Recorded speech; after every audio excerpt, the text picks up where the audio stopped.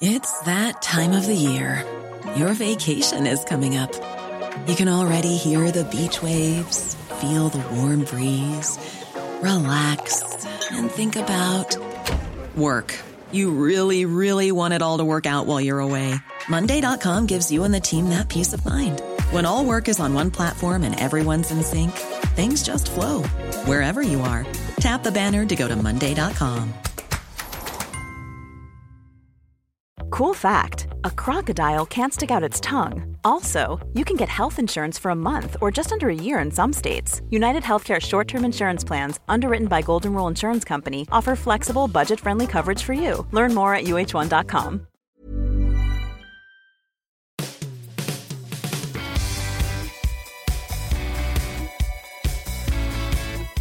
Welcome to the Football Writers Podcast, featuring me, Mike Calvin, Dominic Fifield of The Athletic, and Adrian Clark, the tactical analyst.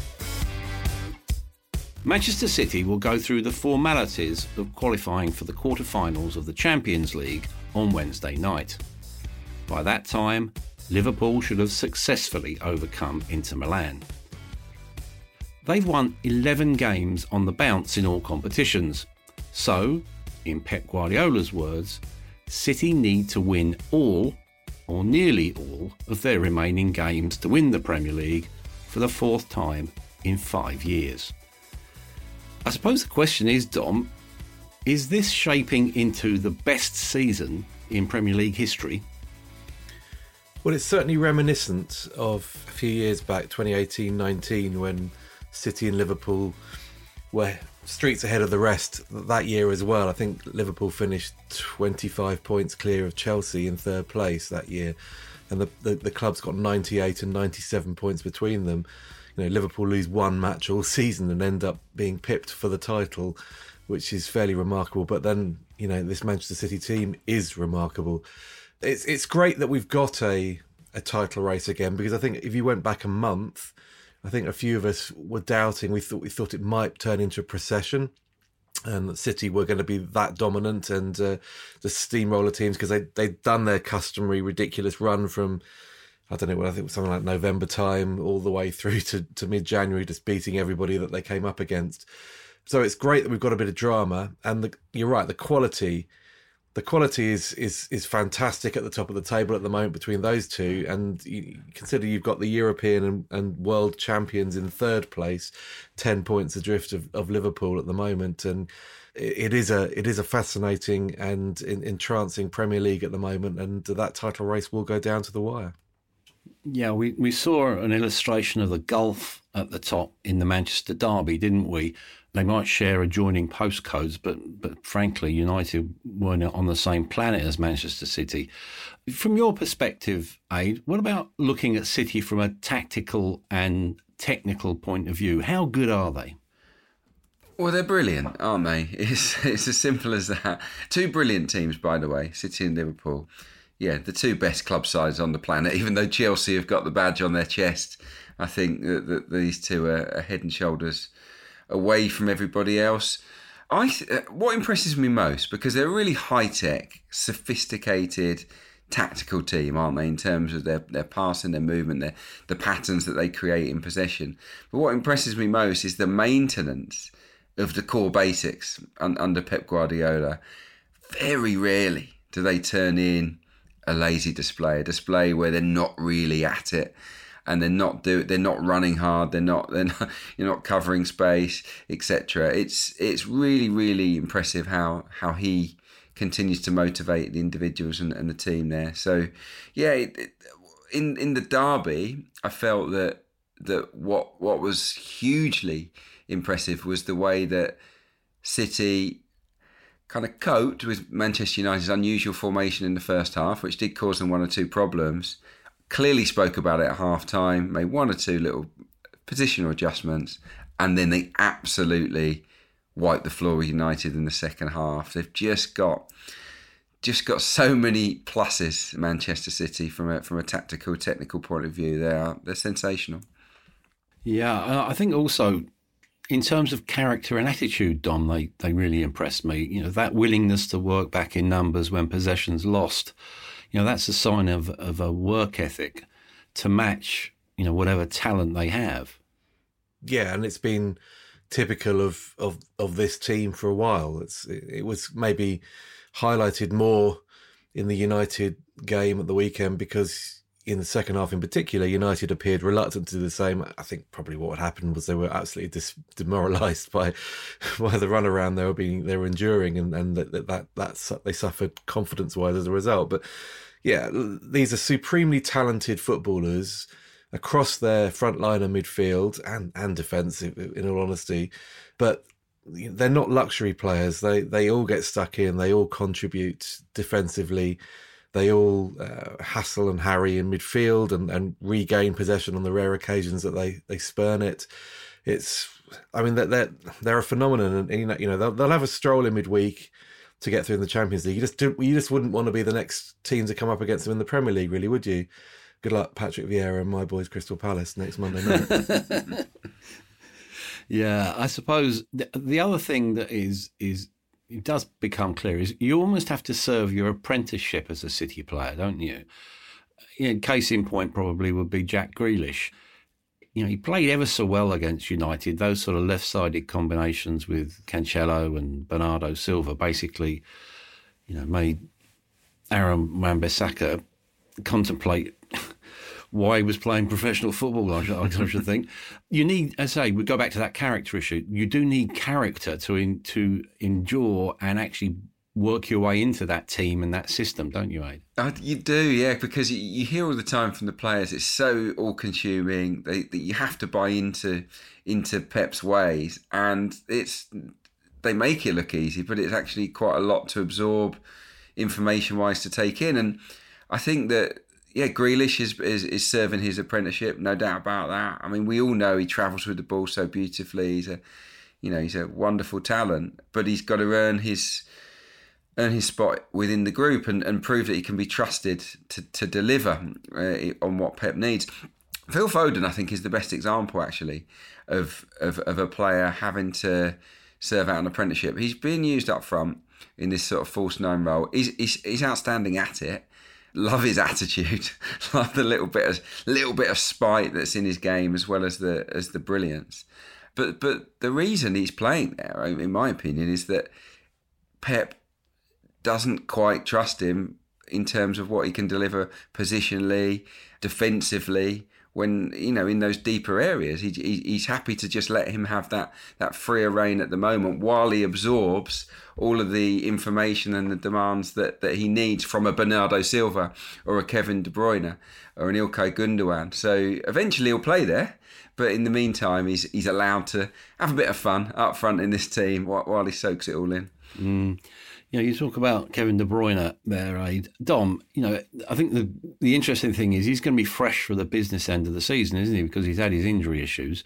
When we're looking around the Premier League, are there too many players or too many better players than him out there? No, not really.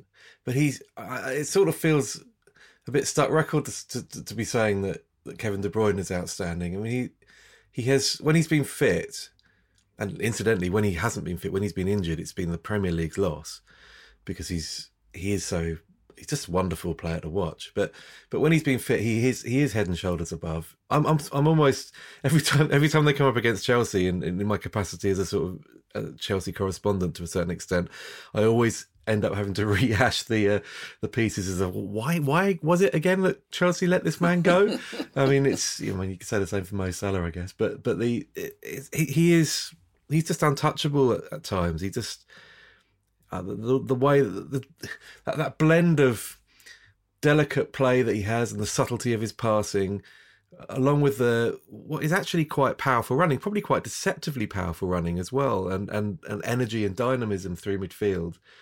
The way that he's elusive, you think this is a player that everybody on the planet knows is a stellar talent. He's right up there, elite, the elite of the elite.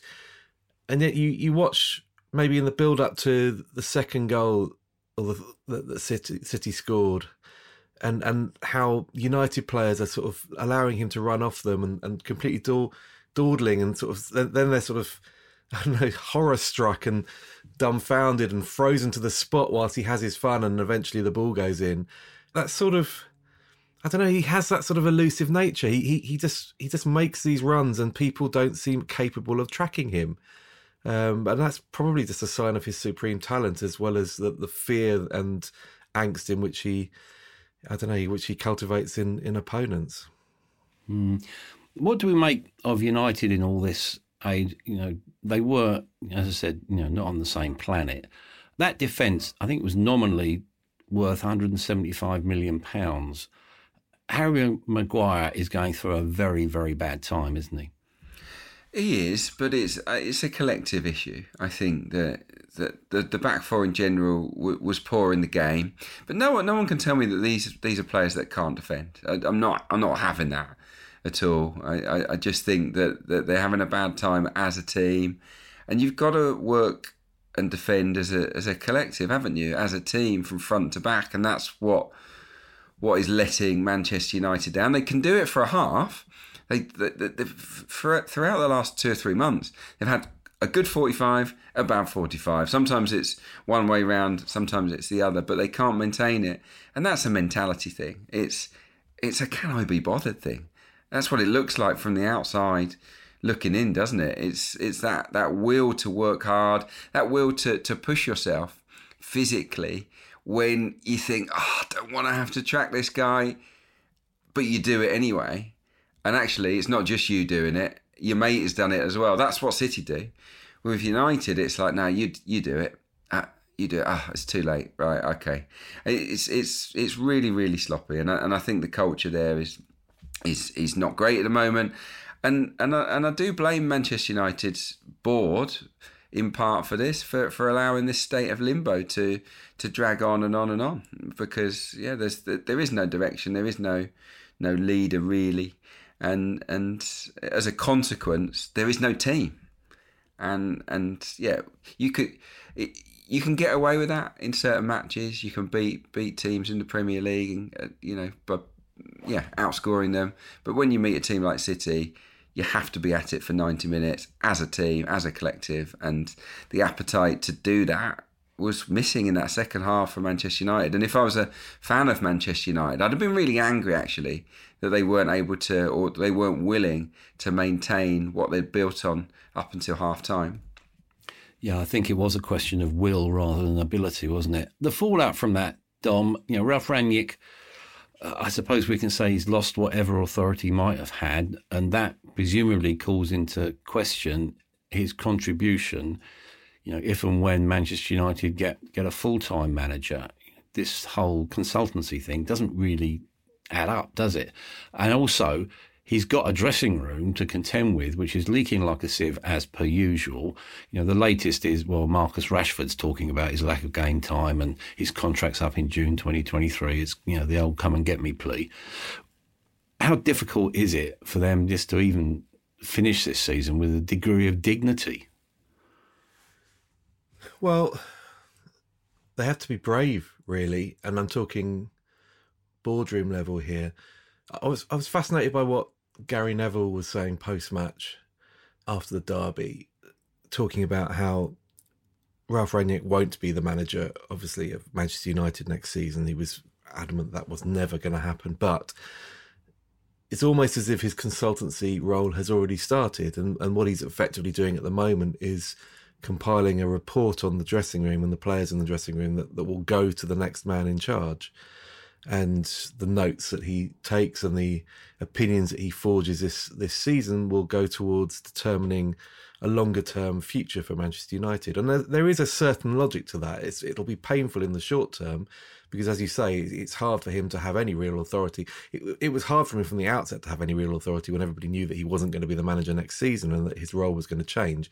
We've seen that in the past when, Sir Alex Ferguson, even a figure like him announced that he was going to retire at the end of the season, and suddenly, the campaign collapsed. The board need to think long term, and that's really difficult because we're all sitting here and we're ignoring any progress that might have been made over the last 2 months because we've just seen the horror show of their performance at Manchester City, and the immediacy of that demands answers of a club the size of Manchester United. Well, if you're going to think long term, then there's going to be short term pain. That's the reality of it. So it may be that this season fizzles out in complete disappointment and they look a complete shambles. But as long as they're putting some kind of building block in place to take them on next season, then, you know, ultimately in 2, 3, 4 years' time, they may look back and think, well, okay, we did make progress there. It's a slightly similar scenario, say, to, I don't know, Arsenal's transfer window last summer, where everybody said it was an absolute disaster, but actually it's over time, it's been proved actually they made real progress there, and they brought in good young players that are going to be there for the long term. Because Manchester United need to have a long-term strategy. AD was talking about Harry Maguire there, and look at Aaron Wan-Bissaka. Aaron Wan-Bissaka arrived as a £50 million footballer with 18 months of Premier League experience under his belt. Has Aaron Wan-Bissaka improved at Manchester United? No, not in the slightest. He's probably exactly... I don't think he's got that much worse, weirdly. He's probably just the same player he was when he left Crystal Palace. But if Manchester City bring in a £50 million player, a youngster with 18 months of Premier League experience under their belts, Pep Guardiola makes them a hell of a lot better in 2-3 years' time. They get progressively better. That's the reality of it. Jack Grealish next season after that, will be a much better player than he is now, than he was last year. Manchester United, with this constant chopping and changing and the inertia really in terms of proper coaching progress that they endured under Ole Gunnar Solskjaer, they have not had that. They have not improved players. So players are sitting there and it's just stasis. They're not changing. I don't think they're getting that much worse. Confidence might dip, but they're just not getting better. What they need is a long-term strategy that allows them to improve players, even the players that they've got, the £1 billion worth of players on their books, and get them better. And maybe recruit fewer players that are beyond improvement in terms of buying players on the way up. I just feel... I completely agree with everything you just said there, Dom. I don't like the term process, but having one gives a team, gives players direction, doesn't it? And clarity. At United, it's very muddled. There's just too many A-list stars that are a bit too cynical, a bit too over the hill. Not having the director, they're not having the guy in charge of the movie, so to speak. I think you just need to streamline it a bit for Manchester United and get more of a solid, hungry, supporting cast around, 2 or 3 real stellar names. You use the word process there, Aid. Liverpool are following a process, aren't they? Now, as I said right at the top of the show, 11 wins on the bounce. Okay, one of them was in League Cup final on penalties. Clean sheets in 7 of those. There's a real sense of momentum there, isn't it? Almost destiny. Well, yeah, who knows if it's destiny, but they're getting there, aren't they? It's an impressive run. I do think, actually, that they've, in a way, even though they've got silverware in the cabinet, the last couple of games have been a slight backward step, actually, in terms of giving opponents too many chances. So if you think about that Carabao Cup final, incredibly lucky really to end the game with a clean sheet with those disallowed goals and stuff. West Ham created some fantastic opportunities to score at Anfield. So they've got to be careful, Liverpool. They need to sort of tighten up a touch, I would suggest, at the back there. But in general, I mean, it's fantastic. And the addition of obviously Luis Diaz and the return of Mane and Salah has just seemed to have given them an injection of a turbo boost at just the right time, doesn't it? So, providing they can get back to not gifting so many opportunities to opponents, then Liverpool will be in the race, won't they, to push City the whole way. Yeah, there is a bit of a debate about the nature of their high line defensively. Just want to concentrate on one individual for obvious reasons, Dom. Virgil van Dijk. He's now unbeaten in 60 Premier League games at Anfield.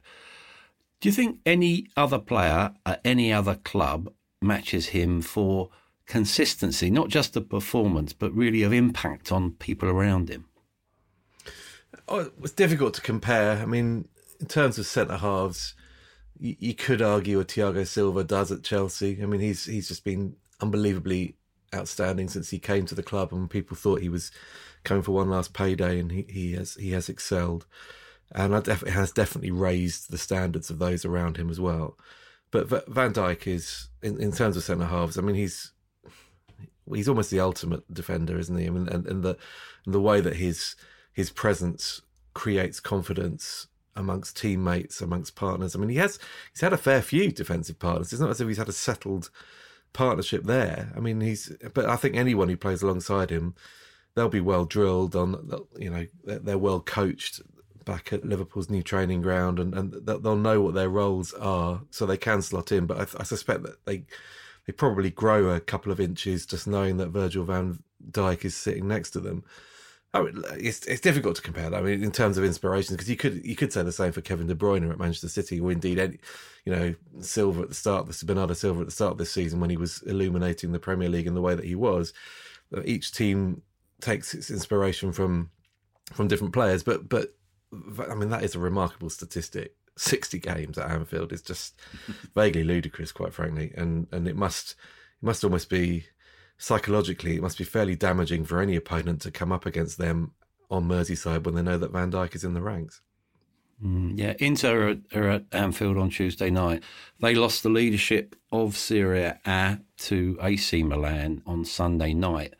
You know, old mate of yours, Aid, Olivier Giroud, scoring the winning goal at Napoli. I suppose, you know, they won handily on Friday night 5-0, but do you think their spirit was broken in the latter stages of that first leg? Maybe, yeah. It was a real blow for them, wasn't it? Because I think what would have broken them was the fact that they were really on it on the night. They were playing almost as well as they can, I think, up until that final third. Yeah, they still couldn't hurt Liverpool. Going back to Virgil van Dijk, it felt to me like they were playing so well at times, but then they saw the box and they saw Virgil van Dijk in there, and they kind of got overawed by it. It's a little bit like, you know, the days where an English team might come up against Maldini or Baresi. It was that feeling, and they have to get over that. They played so well until the box, and then that's where they fell short. So they played well and still lost 2-0 at home, and it was a commanding end to the match, wasn't it, from Liverpool? So yeah, I don't think Liverpool have too much to worry about. You have to respect, I think, Lautaro Martinez and his pace, especially with that high line. You know, the wing backs have got a little bit of dynamism about them. You know, we know how Liverpool play. So there might be holes that they can exploit tactically, but do they really believe that they will go to Anfield and overturn this deficit, especially if Virgil van Dijk's playing? so the answer is probably no. Yeah, I suppose if you're looking at the tie of the week, Dom, you can't look too much further than PSG at Real Madrid. You know, according to some of the Spanish observers, most notably your Spanish-based colleague Dermot Corrigan, Carlo Ancelotti's got Real Madrid pressing a bit higher, midfield fullbacks pressing forward. Is there a danger there that they might play into PSG's hands? Or possibly, given that the pace that PSG boasts on the counter, I guess. They have to be slightly more open than they were in the first leg, because they're attempting to retrieve a deficit. So they have to impose themselves, Real Madrid, on the tie in a very different way to the game at Parc des Princes. But you know, they can do that. They've got players of the caliber. I mean, people like Benzema will be relishing the chance to come up against PSG at home.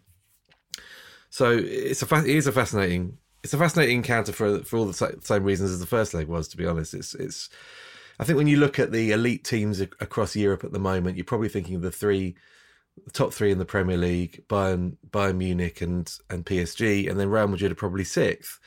And Real Madrid won't like that. Real Madrid will be insulted to be considered the sixth best team in Europe at the moment. So if they want to break back in there and show that they still retain credentials of competing for this trophy and in the latter stages, and they need to beat a team like PSG over two legs, and that would send out a proper statement. Dom, they played like the 26th best team they did, in Europe, didn't they? In the first Very leg, I mean, they cautious. played like minnows. Yeah. This was Real Madrid going to a fellow big gun and kind of saying, "We know we're not as good as you. We're going to play this way." And they looked really poor, I thought, for much of that game. Very lucky. Is there not a? I think. I mean, look, Ancelotti's a canny manager. He knows how this works. He's coached PSG in the early days. I mean, he will have known that that was going to be a very difficult encounter, and the keys for them was to stay in the tie ahead of the return at the Bernabeu. And we know they're flaky. They're not a perfect team, are they? PSG. They've got faults. They lost to Nice, didn't they, at the weekend? So. Yeah, but they've got Mbappe, and Mbappe is he's up there, isn't he, with your Mo Salah for the best on the planet right now. I think with Mbappe on form, PSG win almost every game they play.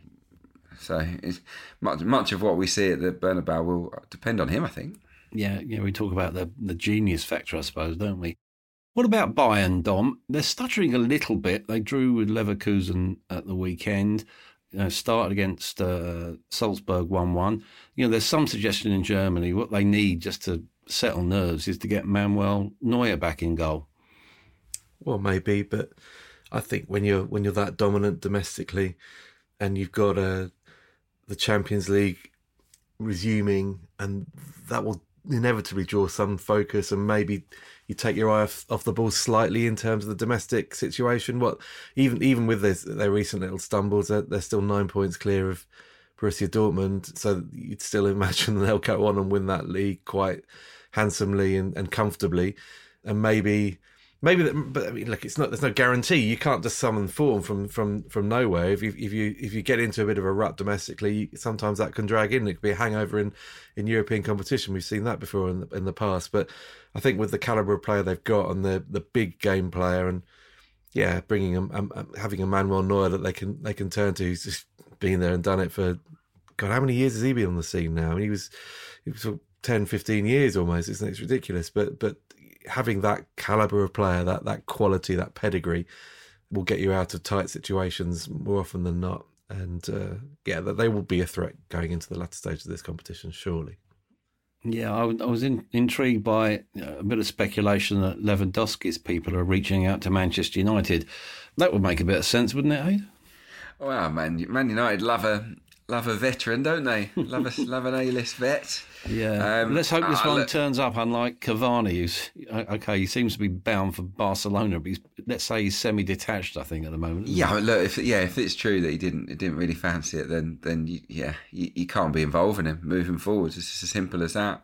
Lewandowski is an interesting one, isn't he? Because he's bucking the trend for strikers. At 33, most strikers are on the wane. Most having a major downturn in goal output, but even though he might not be peak Lewandowski, he's still banging them in, isn't he? He's still well into the 20s already in the Bundesliga for Bayern Munich. So I mean, I get it from his point of view. One last challenge.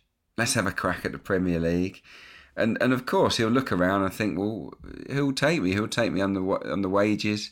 Who doesn't mind, taking an oldie? And Manchester United are the clear front runners, aren't they? But is that right for Manchester United moving forward? I think we've already sort of covered them and what they need to do. And maybe, even though the temptation would be huge, maybe if you're going to have this long-term strategy, maybe they need to kick it in and swerve that particular move. Yeah, Chelsea. Well, they're at Norwich on Thursday in a couple of the Premier League games which are being played. They're also defending a 2-0 lead in Lille next week. Dom, obviously you're close to that club. How impressed have you been by Thomas Tuchel, given the political controversy and all that sudden insecurity caused by, impending ownership change? Well, I do think it's remarkable that when Tuchel arrived at Chelsea, the suggestion was that this was a very volatile person that would definitely fall out with the ownership, would definitely sound off in press conferences, and would be, and I was guilty of believing it as well, that it would all inevitably follow the same familiar course towards a divorce. What we've actually seen, and I'm going to ignore the little outburst that he had prior to the Luton Town game, because I do think that was born of being asked the same question about 6 times in a row, and having been asked and answered it pretty much at the weekend as well. So being prickly in that regard is understandable. He has been very, very, very dignified in the way that he's dealt with it. He's been very, very honest as well, which has been excellent. In the build-up to the League Cup final, when he was asked about the issue of having a Russian owner at this particular time, given the situation in Ukraine, he was honest about it then. He said, he admitted that inevitably some people out there will have a problem with this, and it's actually something he can understand why they would have a problem with it. The way that I was at Burnley at the weekend, and we all sat there dumbfounded that some in that away section, enough in the away section to be easily heard around the stadium, decided to chant Roman Abramovich's name during a minute's applause in solidarity of what's happening to the Ukrainian people at the moment. He heard it. When the question was being asked of him in the post-match press conference, he actually interrupted the question because he knew where it was going. And he just made the point from the outset, that wasn't the time to be doing that. That wasn't the time to be shouting Roman Abramovich's name. Everybody can understand why Chelsea supporters and Chelsea Football Club will be eternally grateful to Roman Abramovich for the money he's pumped into that club to transform it over the years. I think I was counting the number of times that particular chorus erupted over the course of that game, and it was something like 8 times subsequently. And it's almost like it might be deemed provocative still, but it's still almost understandable that you can chant it during a game, particularly at a time when you're potentially bidding farewell to an owner of 19 years that you've loved having your club pump money into, basically. But the timing of it during that minute's applause was ridiculous. It was absolutely ridiculous. And whether it was intended or not, and whether people were just trying to say, "Oh, look, he said he's going to give all net profits of the sale to the victims of the war in the Ukraine, and therefore that's reason to celebrate the fact that it's right." It was provocative doing it, chanting the Russian's name during that minute's applause, and it made it feel like a taunt at a time when everybody was it was about solidarity for the people who are dying and suffering in Ukraine at the moment. So I thought Tuchel was brilliant on that, absolutely brilliant, and he called it out. Tasteless. Absolutely called it out. Tasteless in the extreme, wasn't it? And Tuchel's an intelligent man, and I think he's control. I think he dealt with the Lukaku situation very maturely, as he is this one as well. Yeah, I suppose we do live in an age of managerial accountability, don't we, Aid? I have to say, on the record, Dom, I thought you expressed yourself perfectly there as well. But that picture, we've had Eddie Howe, for instance, having to deal with questions about Yemen and the nature of the Saudi ownership at Newcastle. This is tough in many ways, but can you understand the logic that, look, he's the most visible and therefore accessible senior club representative? So, okay, he's a football manager, but he has to answer these type of questions. Yeah, it's a hard one. I do have an element of sympathy for Eddie Howe on this one. Again, going back to what Dom said, being asked the same questions really over and over again in different situations. What can he say? Really, what can he say? It's not really a hugely fluid situation. Yeah, he can't really speak his mind, can he? Particularly, I think in his situation, I would batten down the hatches and just focus on football as well. I think that's what he's an expert in, and that's what he should probably stick to. And maybe from the journalist's point of view, maybe they'll just stop asking him the questions and maybe seek out the people in positions higher up at Newcastle United for responses to certain questions, because I don't think that Eddie is really in a position to be talking about that. In Tuchel's case, he is exposed because there is, other than Petr Cech, I can't think of any member of that hierarchy that ever really talks publicly. Obviously, we've never spoken to Roman Abramovich. Marina Granovskaya has never spoken publicly. So I mean, Czech has, and he has become more of a mouthpiece in recent times, and the Super League really demonstrated that to a certain extent. But basically, you're right. Tuchel is one exposed. With Newcastle, it's slightly different because you could argue that there have been plenty of opportunities for people to talk to Amanda Staveley, and probably actually the answers have always been fairly unconvincing on the type of questions that have been asked of her. But in the situation that Eddie Howe found himself in, it was really difficult for him. But I suppose journalistically, if you've got a situation where the threat of sanctions is being mooted over Roman Abramovich because his country has invaded a neighbouring country, then I guess it's almost justified journalistically to ask, of Newcastle United, why Saudi, although I know that the link between Saudi is still disputed and PIF, etc. But again, a neighbouring country is being bombed. So very, very difficult situation, and not something that Eddie Howe is going to provide an illuminating answer on. I wouldn't have thought either, to be honest. But there you go. I suppose in his day job, he's basically got Newcastle out of trouble, hasn't he? They're pretty much really in clear water. They're at Southampton on Thursday. As a former player yourself, I'd like your perspective on this, please. Jonjo Shelvey, he came up with a completely unnecessary apology for his performance, and the club turned it into sort of social media content. What on earth is the benefit from doing that? Yeah, I just think it's all nonsense. It's garbage. There are a lot of elements of modern football that are just crap. Birmingham City changing their name the other week to Small Heath Alliance. I mean, for a marketing thing, for a TV show. I mean, come on.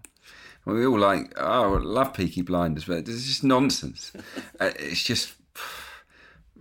just one of the aspects of modern football that drives me mad, and as does pointless social media content and actually players feeling they have to apologise.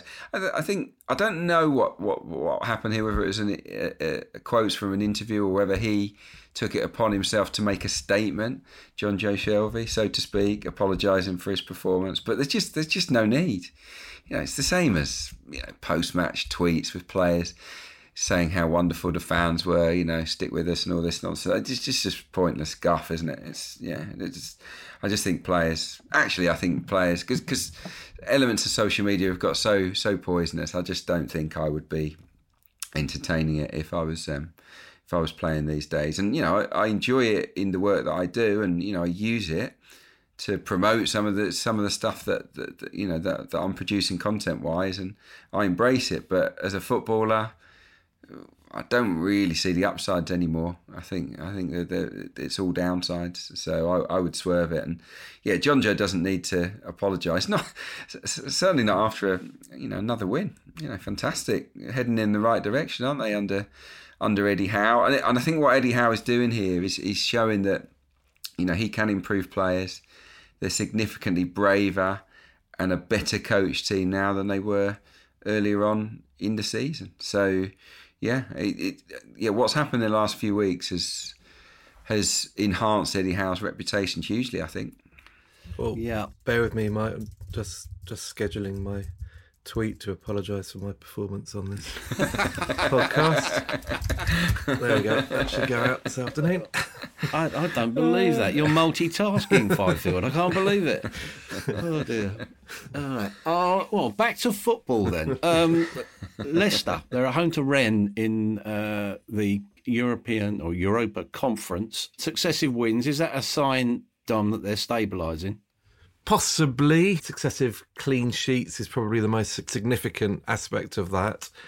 Rennes will test that. Rennes are a decent team. I saw them last year in the Champions League, and they were physical, they were aggressive. They had Camavinga at the time, who was excellent and has obviously now moved on. But they've got something about them.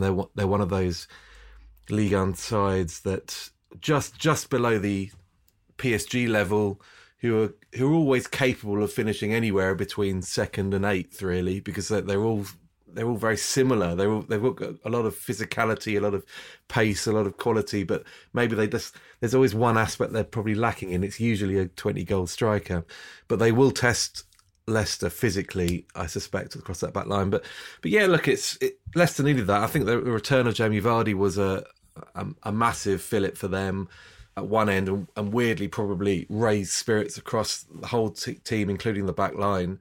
Just having that threat, that out ball upfield as well, it's so useful. And having a player of his calibre that you just know that what you're going to get from him, and for him to score against Burnley last week to sort of get back into the groove was excellent. I know he was off the pitch by the time Harvey Barnes scored the winner at the weekend, but just to have that option, I think is a real fillip, and will boost them going into the last part of the season. Because they really do need to do well in this competition. They need to come out of this they need this season to be more evidence of progress, really. Otherwise, the accusations build up pretty quickly.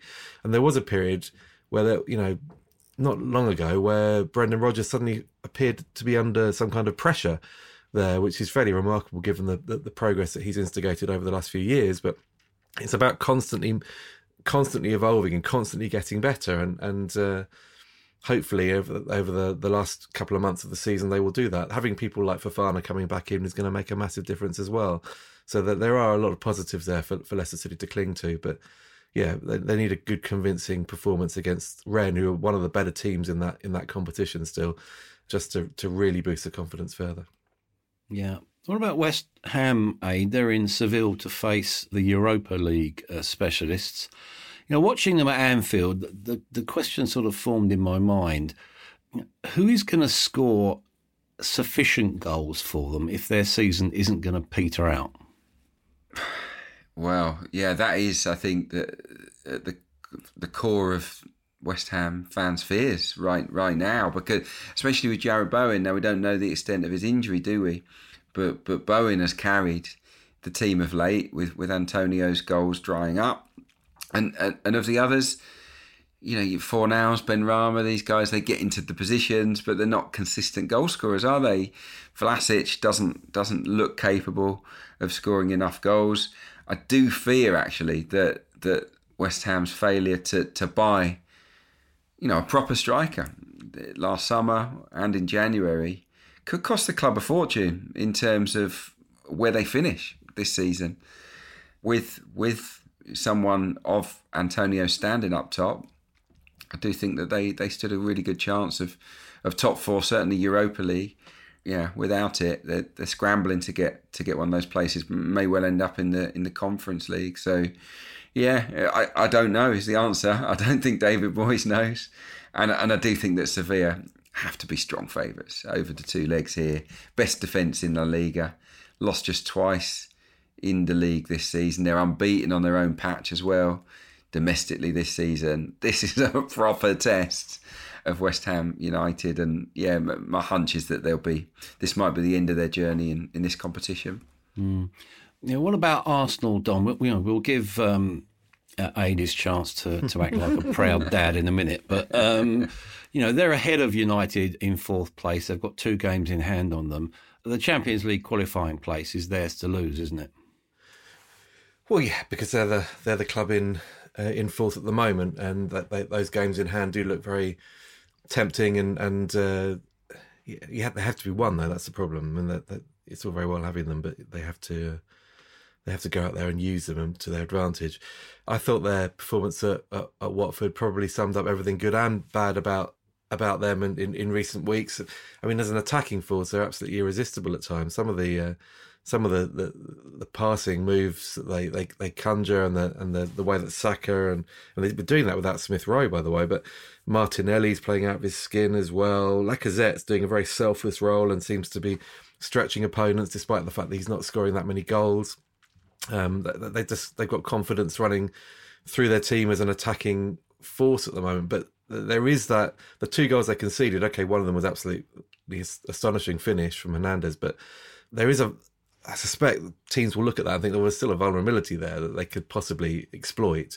And I don't think we should I don't think we should get too ahead of ourselves. There are some very difficult games left for Arsenal, even amongst those games in hand. I think one of them may be Chelsea away, actually, as well. I mean, they've got some really interesting collisions ahead. And while, given everything that's happened over the last few years, really, which has almost scarred the club and maybe will bolster opponents as well, that they will think that Arsenal can always be hauled in, which might be unfair because this group of young thrusting talents is doing some fantastic stuff going forward in particular. And Ben White's been good at the back as well, in all fairness. Ramsdale's been excellent. So there's a lot going right for them. But we'll see. Let's see for the next couple of months. And I'll hand over to Adrian to tell me how this is... actually, it's a title challenge and I've just misread it. Well, I suppose the next two league games are going to be quite interesting, aren't they? Leicester and Liverpool. But yeah, the floor's yours. How good are they and how good could they be? Oh, look, they're not... They're still a flawed team. So let's not say that they're the finished article because they aren't. What I think they've done is found a groove at the moment, some patterns of play that are irresistible. I agree with Dom there. Reminding me of the glory days of Arsenal. Some of the goals that they've scored this season, some of the fluent, back to front moves, just glorious to watch. But yeah, what's happened recently is a slight tactical shift. Arsenal are playing higher up the pitch. They're basically using Thomas Partey as the sole central midfielder, with sort of Xhaka higher and wider, Ødegaard mirroring that on the other side of him, and then having the wide guys as well in support of Lacazette. And it's creating some wonderful moves and some good patterns, and they're winning the ball high. But the payoff is when they lose the ball. There's not a huge safety net. You're very reliant on Gabriel and White to save the day to some degree. So it's a payoff. And at the moment, I think that Arteta is willing to take that chance and be aggressive and give up chances because he thinks that his team can have a better chance of scoring multiple goals playing this way. Now, you say about Leicester and Liverpool coming up at home, I think they will play the same way. I don't think they will be too, reticent to continue what they're doing. Now, that might expose them. And they could concede goals in both games and end up dropping points. But I think that at the moment, he wants to take that chance and be a bit more aggressive and get an extra body inside the opposition half rather than playing that sort of cautious style that we saw in the earlier days of Mikel Arteta where he focused really heavily on tightening up the defence. So yeah, interesting time ahead for this team. But yeah, in Saka and Ødegaard, two of the most informed players in the division, physically improving, confidence is obviously flying, and yeah, just the quality of their decision making and inside the final third is just tremendous at the moment. It's really, really exciting. Way back in prehistory, there was someone once said that you'd never win anything with kids. Wolves, they're at home to Watford on Thursday, Dom, which might be a relief to Watford because I think they've lost 10 of their last 11 home games. Wolves have lost their last 3, so they're fading in terms of European qualification. What did you make of Bruno Lage being scathing about Ki-Jana Hervé and the attitude of other young players there? It was a kick out the backside, wasn't it? Yeah. I mean, he's clearly not been impressed by what he's seen in training of late. He wasn't impressed. I mean, the first half of the weekend, and I know I would say this, but the first half of the weekend they were outplayed. And I can appreciate that there may be a bit of a hangover at the moment in that Wolves team because they were just building up all that momentum to break it, possibly even to the top 4. They were considering life that high, and now they're suddenly struggling to get results together, largely because of the late defeat at Arsenal, and a sort of relatively meek performance at West Ham the following weekend. But that first half, they just looked a team that were rattled, and it wasn't just Hervé. I mean, there were players up and down that team, players who have been excelling all season, people like Kilman, who gave the ball away so wastefully. Palace did. That was probably the best 45 minutes of football, possibly hour of football that Patrick Vieira's team has played this season, in terms of their urgency and the way they swarmed all over Wolves. But I think they were allowed to do that, really, because Wolves were so hesitant and so sloppy in possession. Now, you can argue that incidentally, this was Lager's first sort of public press conference, if you like, in face-to-face press conference of the season, possibly of his tenure. Then it would be, given COVID restrictions had now been relaxed, and he just used it as an occasion to almost just to remind the players that they've not made it. They're not there yet. They're not the finished articles. No, not in the slightest. And they shouldn't be complacent enough to think that they can just rock up and steamroller a mid-table team in the Premier League. It's just not going to happen. If you are sloppy, if you are slack, you will get beaten by virtually any team in this division, and that includes Watford on Thursday. So I think it was just a little reminder, a little kick up the backside, elbow to the ribs, whatever you want. Just raise your standards, and and if you're not warmed up, if you're not being playing to a right tempo in training, and then you go into a game and you go down injured after 20 minutes, well, that might be freakish, but it's more likely to be down to that lack of intensity in your preparation, and that's what's cost you. Yeah, it was a don't believe your own hype message, wasn't it? And all you got to do is look at the top two, City and Liverpool. They don't, you can't imagine any of their fringe players coasting through training sessions, knocking on the manager's door saying, I need game time, and then not really, putting in the effort in training to warrant it. It just wouldn't happen. So I think, it's a sort of line in the sand, and it's an opportunity, isn't it, for Lage to say, you've done well, you've exceeded expectations to a degree, but you haven't made it, and we have to keep driving and keep pushing. Good management, in my opinion, there. Yeah, I just want to end on almost like the feel-good factor of the weekend. As we've said and as we've discussed tangentially today, football is a respite from reality. And now, for me, the best moment of the weekend was the wrestling match between Brandon Williams and Christian Eriksen, which ended when Williams realised who he was tussling with. He smiled, he gave the Dane a quick cuddle, and they got on with the game. Eriksen understands probably more than anyone the privilege of that simple pleasure, and it's great to see him starting for Brentford. He's a symbol of resilience, but lest we forget, he's also a terrific, highly technical footballer, and it would be quite something if he made the World Cup. In the meantime, just want to give my thanks to Dom and Adrian for their insight. I look forward to their social media posts later today. And thanks very much for you for listening to the Football Writers Podcast.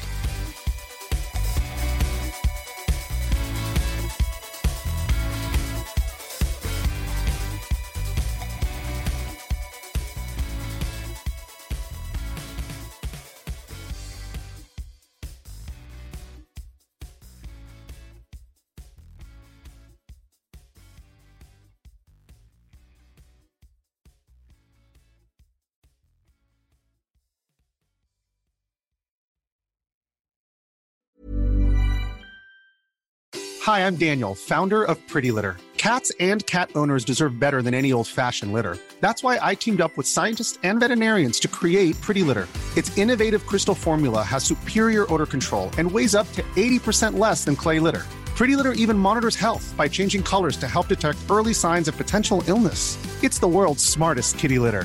Go to prettylitter.com and use code ACAST for 20% off your first order and a free cat toy. Terms and conditions apply. See site for details.